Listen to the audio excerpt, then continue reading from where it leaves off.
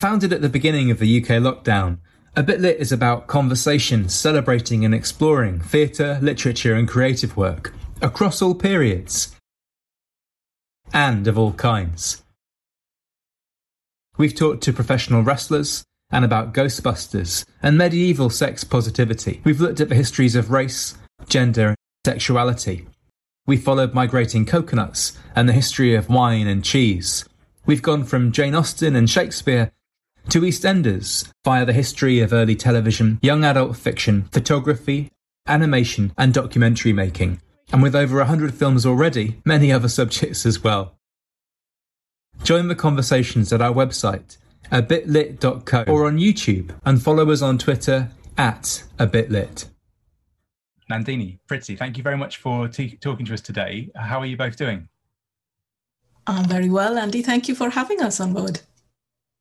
Hi, Andy. I'm very well. Thanks for having us. Oh, delighted to have you. We're focusing in this film predominantly on the Tide Project. And the Tide Project is so rich and wonderful, I feel it would take an idiot to try and summarise the various glories on it. And fortunately, here I am. So I am going to have a go at saying some of the wonderful things that are coming out of the project. The fact that it's providing free, open access digital resources, I think it is a wonderful thing in and of itself. But it feels that in conjunction with the work that you're doing and the educative urgency, the urgency of this material in schools in particular, it feels so exciting to be doing this work in that format. I really love the richness of the teaching resources you're providing, including reports back from teachers on what it has been like to use the materials. I love the conjunction of historical research, linguistic research, creative writing, spoken word, music, photos coming out of your salon, which I know we'll be focusing on a good deal today. And I particularly love the collaborative and transparent creative process with which you have met as a project, the pandemic. And I'm really interested to talk to you today about travel and migration at a time of lockdown. The project invites us at one point to stir ourselves a sherbet, I never know if I'm saying that word correctly or not, and sit down and immerse ourselves in the richness of your material. And that is what we are doing today, and I'm very much looking forward to doing it. Can I ask you both to introduce yourselves, perhaps starting with Nandini, please? Sure, thank you, Andy. That was a really generous, lovely introduction. I have no sherbet with me, but I've got a cup of tea, half drunk as well. I am Nandini Das. I'm based at the University of Oxford. I'm a professor of early modern literature and culture in the English faculty here. But I'm here, I suppose, in my capacity as the kind of project director for Tide, which Andy has just talked about. Tide came about in 2015 as a 5-year project that was going to look at essentially at boundaries and boundary crosses in the 16th and 17th century, before British Empire became empire precisely in the geopolitical sense that we identify it as now. And for a project that is really interested in boundaries, it's perhaps ironic that a lot of what we do is about crossing those boundaries and people who have crossed those boundaries before. So in terms of disciplines, in terms of engaging with creative writers and artists, but also, like you said, in terms of our audiences, people who are interested in these topics. We don't really necessarily make a distinction between what is research that sits within the university and reading that goes on at home or in schools. And that's been great fun. Yeah, thank you. I'm really looking forward to unpacking and exploring all of that with you. Priti, would you mind introducing yourself as well?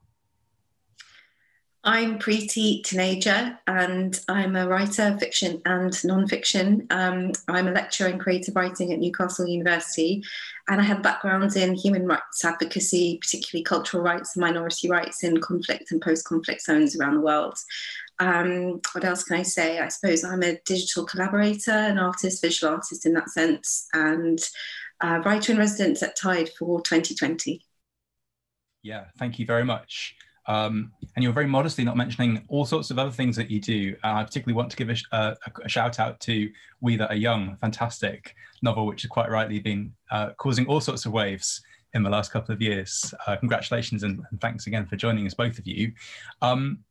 Yeah, so Tide and what we do with it. I'm really interested in unpacking as much as we can of the project in the time that we have. I'm really interested looking at the resources on the website in some of the crossovers between the bits of the work that the two of you have produced there. Nandini at one point uses the phrase invisible debate with reference to the ways in which Britain does and does not relate to its own histories and contemporary moment. And Preeta, you've talked about the quiet here, referring to specifically to Oxford and the cultural silencing that pretends that all we're doing is thinking. That's a particularly devastating phrase and a really important one. And I just wanted to, I guess I'll start by floating an idea with you, I guess. I recently made a film with Satnam Sangare about his book Empire Land. And I'm fascinated by the relationship that Britain has with its own history. It feels like British people seem to be aware that the Tudors happened and then seem to go into a slightly odd collective cultural amnesia after that until we get to 19th century gentlemen and maybe the Nazis. So that we get this kind of weird creation of Britain as a country. We get the civil wars of the mid-17th century. And crucially, of course, we get the British Empire. All mixed up in this period, which Britain is doing its very best to ignore. And you guys have been importantly calling our attention to, Nandini, as you just put it a moment ago, borders and border crossing before the British Empire becomes a thing. Do you mind telling us, this is a really broad question about the kind of broad circumstances of the project, but what is it like to do this kind of work now, not just in a period of lockdown, but in the last 5 years? That's a really interesting question. And I think my answer to it would have probably been radically different if you had asked me at the beginning of the project from now. When I started the project, and it's a story that I have probably repeated far more often than I ought to. When the project first got its funding, which enabled us to put the research team together, that decision was announced a day before the referendum in England, in the UK. And that in some ways has been a shaping influence, that has been an implicit presence in the conversations that we have had within our team, in the kind of inquiries that we have made within our historical material, in the sense that the more you look into the history of England in the mid-16th to the early 17th century that we focus on, the two things that come up repeatedly is a constant questioning of what it means to be English and what role does this concept of Britain have within that Englishness. And Britain is very much a concept in this period, as any of us who have looked at early modern literature are deeply aware of, rather than being a genuine geopolitical entity. So that was always an overriding concern, I think. And the other thing that is quite often hasn't really been attended to, perhaps beyond academic research so far, is the level or the degree to which that whole idea of Englishness was deeply entrenched within international connections, both with Europe and beyond. And identity quite often is built in opposition as well as in resonance with others. And that's what I think has particularly interested us in our research, that sense of the duality of opposition and resonance, that there isn't simply a binary kind of infrastructure or a framework within which you can see issues of identity evolving within England in the 16th and 17th centuries. The story there is far more interlinked and far messier than we'd imagine.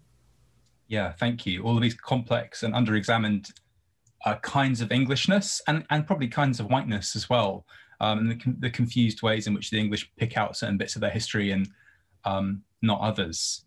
Preeti, as someone who came into the project in a slightly later stage of its life and was brought in as a creative practitioner, do you mind telling us a bit about that experience? Yeah, so I was approached to take part as a writer in residence in sort of 2018, and then I think early 2019, and then we started in 2020. None of us knew, of course, then that what was going to happen next, and with the pandemic. But for me, coming into this is extremely exciting to see people thinking about these issues, which I lived as a young person who was born here, brought up here, aware of the cultural silencing, aware of the gaps in the history that was happening at school because I was getting them filled for me at home. And so there's a disconnect between the authority of your home life and the authority and the value of your school education, where you begin to think, okay, if my parents, and they were very classic parents in some respects, Asian parents, who believe very much in the value of education, and the authority of the classroom is extremely important to them, and to succeed in that world is extremely important to them. So you take that with you when you go into school, and yet you're not hearing anything about what you know to be the history that brought you to the country, your parents to that country, and to be born there. So it's completely invalidating everything that you think you know about yourself, because you never hear about it in the place where your parents considered the highest authority that you want to achieve in. And so that can create not this sort of splitting in the sense of, I don't know who I am, but it's a sort of internalization that you don't matter. And that is a tool of control. That has nothing to do with the human beings who internalize that feeling.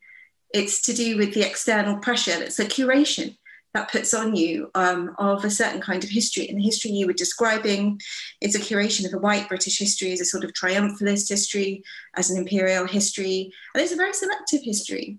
It might be done very calmly and quietly, and with textbooks that we consider to be canonical and literature we consider to be canonical.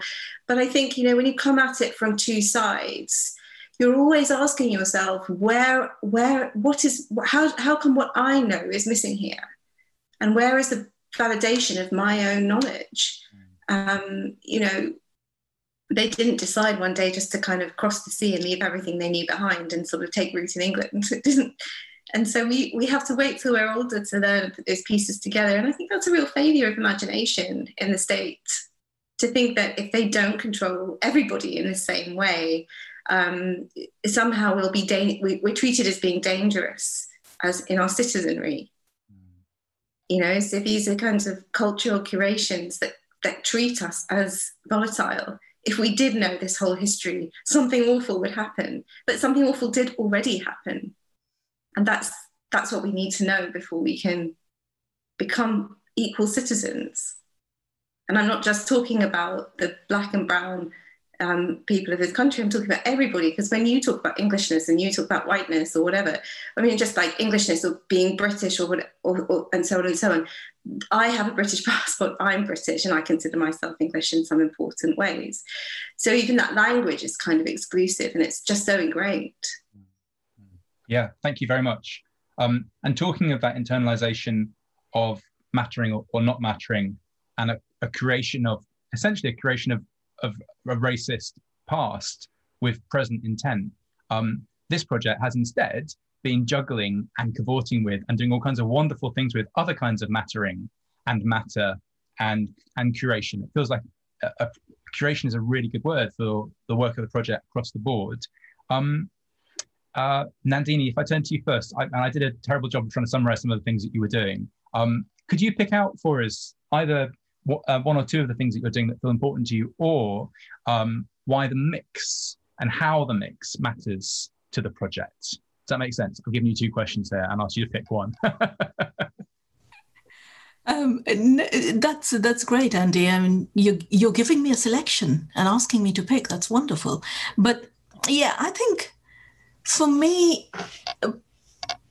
what was most interesting, and particularly because it came at a moment when we were all collectively thinking so consciously about it, were two different strands. And one of those strands is keywords, which is our first significant kind of major academic publication from the project. And the other strand simply was the kind of what our funding kind of framework calls blue sky research, in the sense that they can't quite guarantee or codify the outputs of it. And in our case, that was our involvement with creative writers.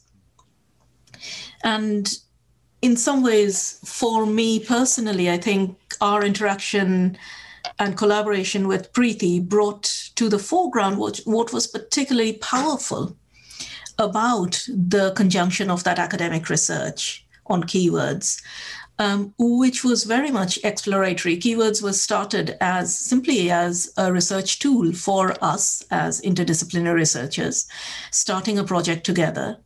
There were 5 of us from different linguistic and national backgrounds, different educational backgrounds, different disciplinary backgrounds. And we soon realized that, we couldn't really have a conversation about what we were working on collectively unless we really pinned down what we meant by certain basic fundamental words that we tend otherwise occasionally to bandy around, assuming that it's common knowledge and common agreement. Words like foreigner, for instance, or native, or even home. So on the one hand, there was that strand which came from a real methodological need for interdisciplinary research for us. This kind of delving into the story that a word might tell, and the changes that a word goes through, the changes that a word might help a society to go through.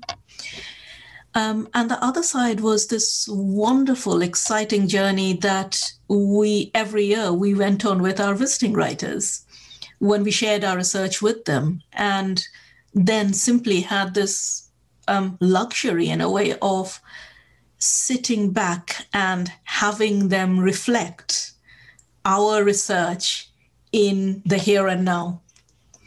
And that was wonderfully eye-opening for us. There were questions and comments from each of our researchers, and Preeti will probably remember there was one wonderful moment when she was with us, with the whole project team, and we were happily talking away. And that it was a conversation that was punctuated by moments of silence, because she would throw a question at us. And all of a sudden, it meant it slightly shifted the lens through which we were looking at the historical material that we were examining, the literary material that we were examining. And that moment of shift is something that, as researchers, we only occasionally, encounter once in a while. And that happened quite frequently within those 3 or 4 days when we were having very intensive conversations, which was a real privilege for us as academic researchers. Yeah, thank you.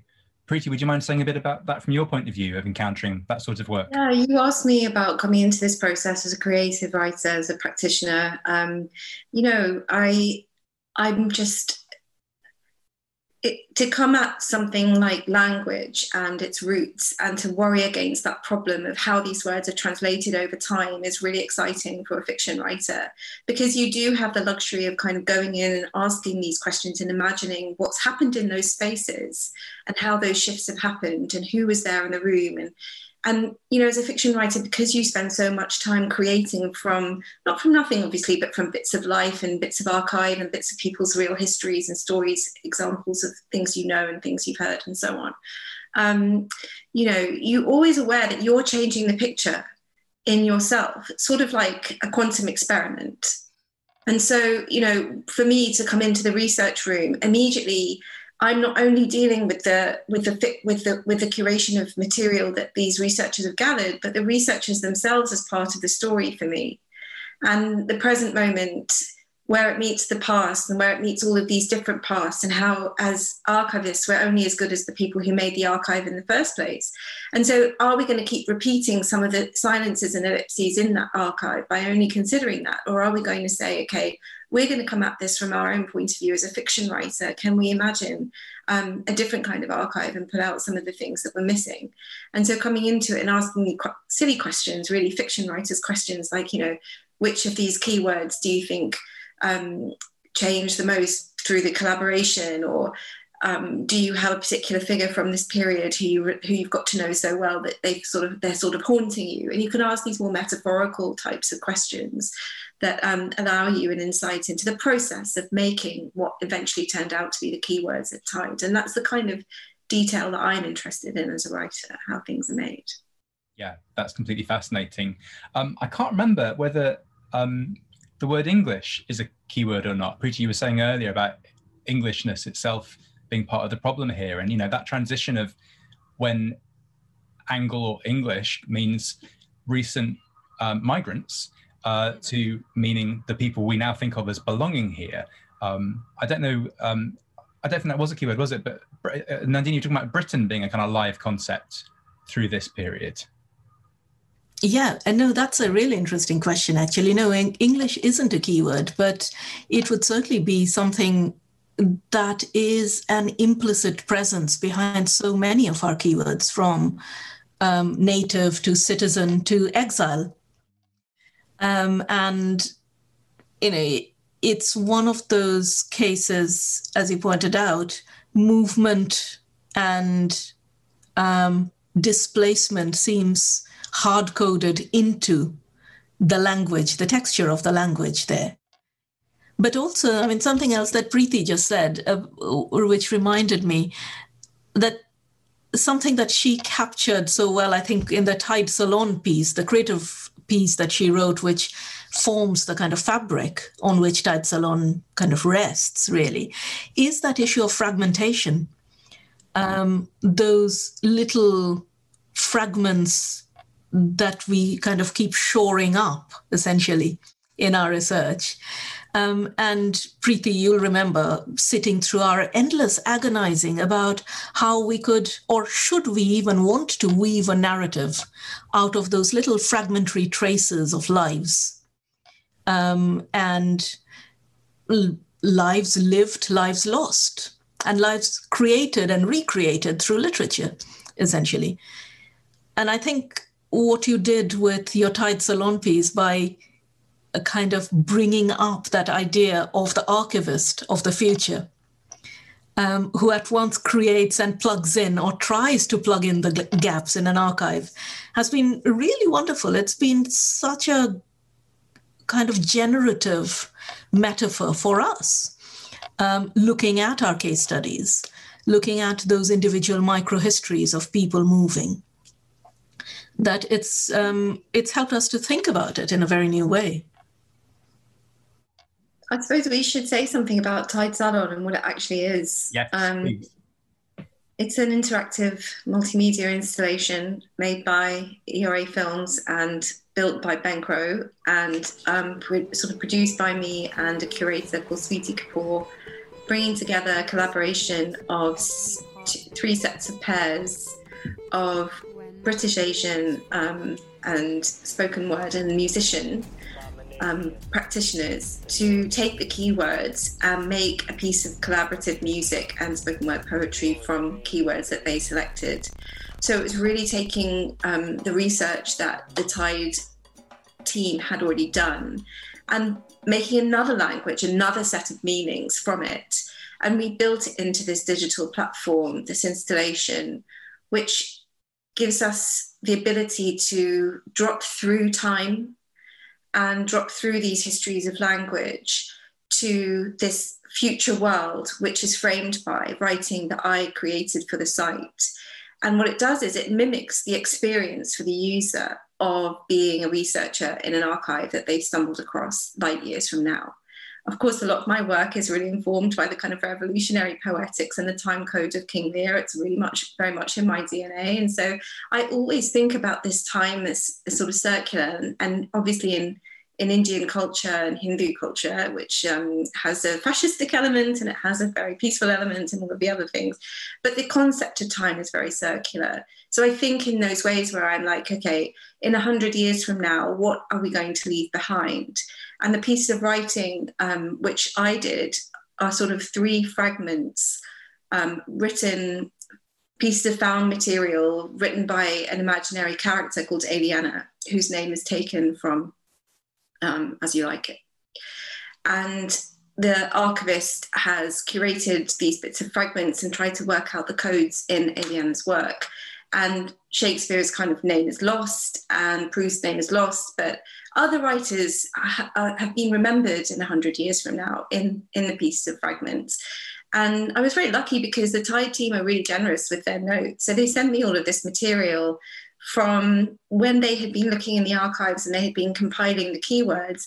And I didn't tell them I was going to do this, but they all worked it out that I just nicked their ephemeria. So there's bits and brackets in their own notes which say things like, I'm misquoting, but they say things like, oh, I don't know if this is actually right or I should pursue this. And those are the bits that I was more interested in than the actual historical facts. And as a creative practitioner, you have the freedom to cherry pick some of those things. And it gives you a sense of, I don't want to say power, but definitely the thrill of making something that is left behind for people to decode and perhaps find meanings from, that, you know, can bring Sappho into contact with what it means to be an outsider as a woman of colour today in contemporary Britain, imagining a future we can't even know what tomorrow is. You know, it's the end of lockdown. 162,000 people have died in this country plus, and we didn't know that a year ago today. It's going to come to us. So this piece of work has a lot of elegiac nature to it, and it's quite mournful in a way, but I think positive as well, because some of the pieces of music and the spoken word poetry that go into it really do push that sense of travel forwards and travel through time and through language and through landscapes, that somehow all of these artists managed to capture through the sound language and the soundscapes they made. I really love that. Thank you.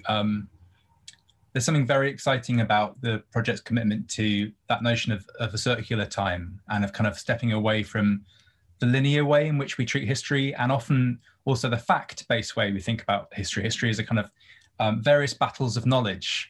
And I love the idea that you're attending to those moments in brackets, which is effectively, you know, the archival researcher going, I'm not quite sure here. And that's exactly the moment there it becomes exciting.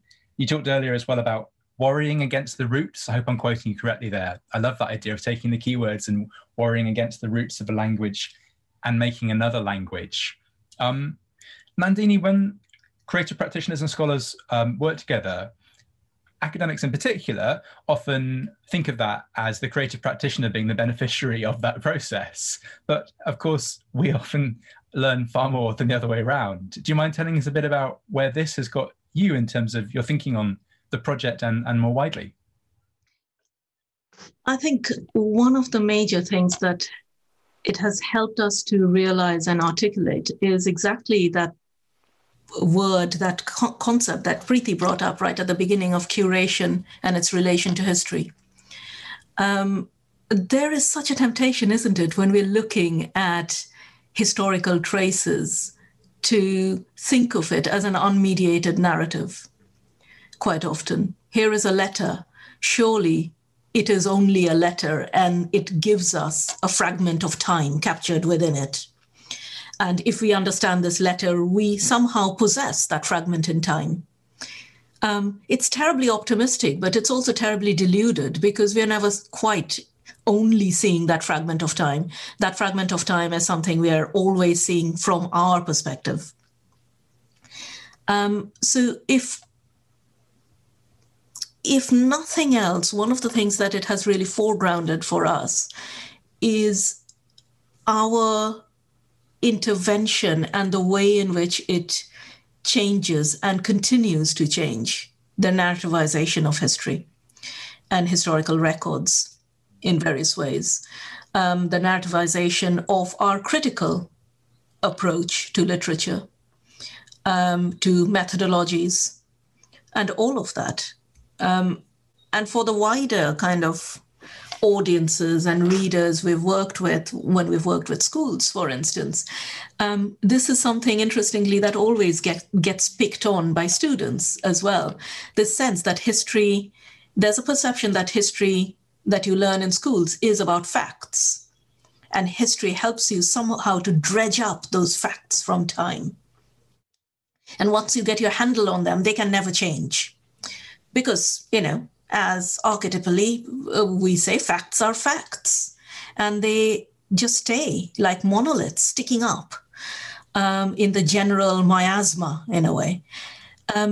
But something that this has allowed us to open up conversations about with teachers and schools and students is exactly how that historical idea of a fact is created in any given moment.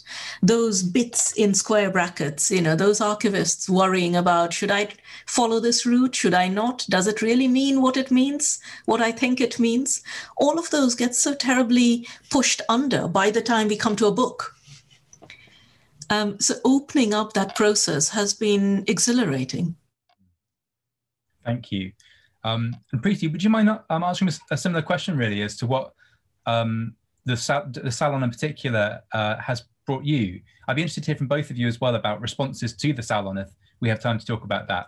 But do you have a sense of where it's taken you as a practitioner? Well, I wrote my first ghazal for this salon, and that is a form which is extremely difficult to do well. And it's a form that's so close to my heart. I grew up hearing them. People I knew wrote them, recited them. Even the word and the idea of a ghazal is something that makes me very emotional. So to have the kind of space to think about how I could press my own practice into service and push myself as a writer to form something that could say, to fit into Tide Salon, and that was my first ghazal, and it's kind of buried in there. So you have to work a little bit harder to find it. But I found that extraordinary and exhilarating, and I love this platform. Okay, so the way in which it allows us to mimic the experience of being a researcher stumbling on this thing, but also when I use it, I really sort of feel like I'm exploring a mind, a collective mind.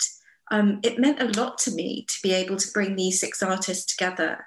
Steve Chandrasavale, who's Asian Dub Foundation, that was like a big icon in the 90s when I was growing up, and so it was amazing to work with him, as well as younger poets like Zia Ahmed and Sana and Sharma. One of them is involved in neurosurgery and research and things like this. So she thinks about minds and synapses in all sorts of different ways, and so it's a kind of brilliant way of making something collaborative and collective. We had no idea what was going to come out of it.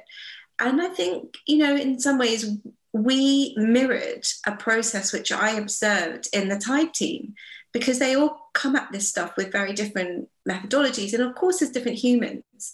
And they bring themselves to their research and they start exploring stuff, but they're making keywords that will stand on this website together.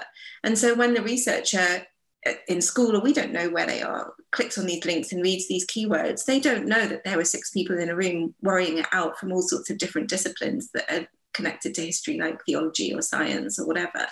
And they don't know, the collaboration that went into Tide Salon. But what they have there is the chance to explore in the Salon that creation of collective consciousness. Is a little bit 2001 film, and we're 10 years on from that or whatever. So I think, I don't know if I answered your question, but I brought a lot of politics and aesthetics into this project, which I think characterizes all my work. And the combination of those two things and the fusion of those two things is really important to me. And working with this particular group of artists was just really amazing.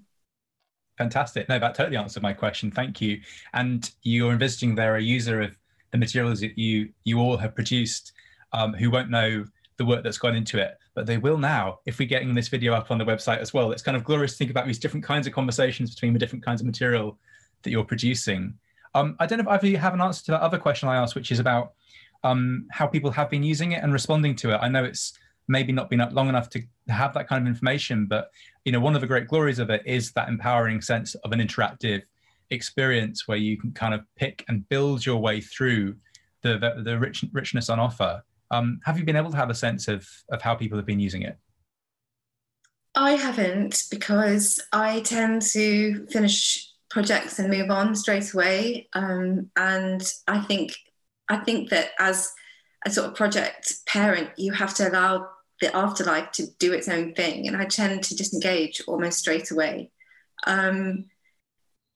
It was covered in our house magazine Tank, which we were really excited about. They did a huge spread on it, and then we had to have quite a long conversation with the editor about how to translate this digital platform in all its complexity onto print media, into the magazine page. And that was really exciting, very interesting. They just loved it, and they got it. They got its potential as a sort of way of circumnavigating. I think Tom, the editor, basically, if I remember correctly, said something like it reminded him of the very early Wild West days of the internet, when everything was potential, and the potential of what the internet could offer us creatively as a way of thinking about how our own brains work really was what people were experimenting with. And now, of course, we've got Google curating our searches, and that advertising is targeted and all sorts of things. We've lost that sense of we could just fall into this thing and explore, and we're in control of, but it's also narrating us. And so we got that back, I think, and it was really exciting to have that kind of feedback. Yeah, thank you. It's narrating us. That's both exciting and terrifying. Nandini? We had some kind of responses, interesting responses. Of course, now when you kind of go on social media, you kind of get a sneak peek into how others are thinking about something that you've agonized over for weeks and months, and that is absolutely terrifying, but also exhilarating sometimes. And we had some very, very positive kind of responses, people talking about discovering it, which is exactly what we wanted, essentially. I had a couple of really interesting conversations with students, secondary school students, in completely different lockdown, chat circumstances, that kind of thing, where I told them about this thing that I'd been creating, and they had looked at it and grudgingly admitted that history and talking about history of the same time that, is covered by the ever-present Tudors in schools can be exciting. And there were other things going on apart from Henry VIII and his wives. And I count that as a win, in the sense that it's at least hopefully opened up an avenue or a route of discovery for audiences and readers who may not otherwise be immediately taken by the 16th and 17th centuries, but will understand the resonances of so many of these ideas that the artists and our musicians immediately got. And, let's face it, as a scholar working on mid-16th century literature, there are not very many occasions where I can sit down at 9 o'clock in the morning and talk to a musician or an award-winning poet who works on very contemporary material about the exact route through which the registers of aliens were recorded in 16th century London. And that in itself was really exciting. I think hopefully it was productive on both sides, but it'll be interesting for others to follow as well. Yeah, one of the things you generously share on the website are WhatsApp conversations and conversations behind the scenes. And the word alien is so wonderfully provocative to the artists involved, wanting to know. That was entirely Preeti's idea of recording those conversations. That's wonderful. Yeah. Yeah, I should probably say something about that. I have a history of working in youth work and social services and social care with young people, and process is a really important part of that work, because it's only through those collaborations that the final thing gets finished. And I think full disclosure on how things are made is really important because, you know, art is a process. It's a simplistic thing to say, but too often we think, oh, this finished thing and it stands as it is, almost like a fact, what we're talking about to do with facts. And so for me, this platform allows us to build into the archive of Tide Salon our WhatsApp chats, our messages, our outtakes, our cuts of bits of music and poetry that were experimental, because, you know, these things didn't happen without drafts. And I think, you know, this thing is a living archive. And, you know, to answer your question again about how it's being received, I love the idea that it's just buried somewhere on the internet and some random person somewhere where I have never been is going to stumble across it and work something out from it that I will never know. I just think that is exactly what it's for, actually. So, you know, it isn't that kind of thing where you want billboards in Times Square, as it were. You want people to find it for themselves and go on this amazing journey and be like, okay, why are these two people talking about the influence of banging, the sound of tires banging in Trinidad and how it fits into this piece of music they've made about early modern England and the word stranger. I mean, who knows what's going to come out of that for whoever finds it. Yeah, I love the travel language you're both using to describe the resource buried on the internet, circumnavigating. It's kind of fascinating to think about the spatial ways in which we're thinking about this work. I promised you that I would keep this film to half an hour, and I've done a terrible job of doing that. So I'm going to ask this final question very briefly. But we've been talking about the Tide project on the project called A Bit Lit, and A Bit Lit is interested in what it means to talk about literature. And we usually end by asking contributors where that word sits for them. You're welcome to answer this question as personally or as professionally as you like. But yeah, where does that word sit for you? Maybe if we start with Nandini, please. Oh, this is such an interesting but also awful question to ask, Andy. Sorry. What does literature really mean? I suppose for me, literature is encounter. Yeah. And, you know, that it probably isn't very surprising for someone who works on cross-cultural encounters that I see encounter everywhere. But literature is a way of mediating our engagement with the world. Mm-hmm. And I don't particularly, the more I work on travel literature of the 16th and 17th century, I feel deeply that the innate boundary that I had between imaginative literature and factual writing is becoming more and more porous. Perhaps it's bound to happen in our age of fake news anyway, but the early moderns knew that all news could be fake, and probably was. For me, literature is about that engagement with the world, and an engagement which takes place with the optimism and the ambition of shaping that world in some way, which is a terribly kind of ambitious project for the human imagination or words to take, isn't it? The fact that we make these sounds or inscribe this script, and we somehow hope that it's going to influence the world around us. But we have kept doing it for centuries, and we don't seem to give up on that yet. You're implying that we all should. I like that. Preeti, how about yourself? Okay, what does literature? I mean, you know, you're giving me flashbacks to my entrance exam for sixth form. I had to write an essay called, I think the title is "What is the Value in Life of Literature?" And I remember the title, but I don't remember what I said.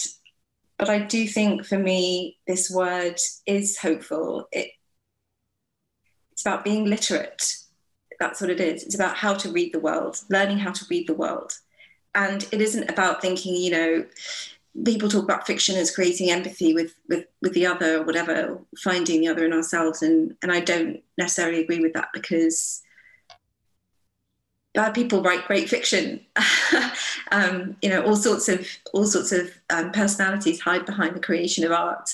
And so for me, literature is training in how to read the world and how to carry that knowledge responsibly. And so for me, it's sort of the potential of reading and being literate as widely as we possibly can be in all sorts of different ways of thinking, translation, language.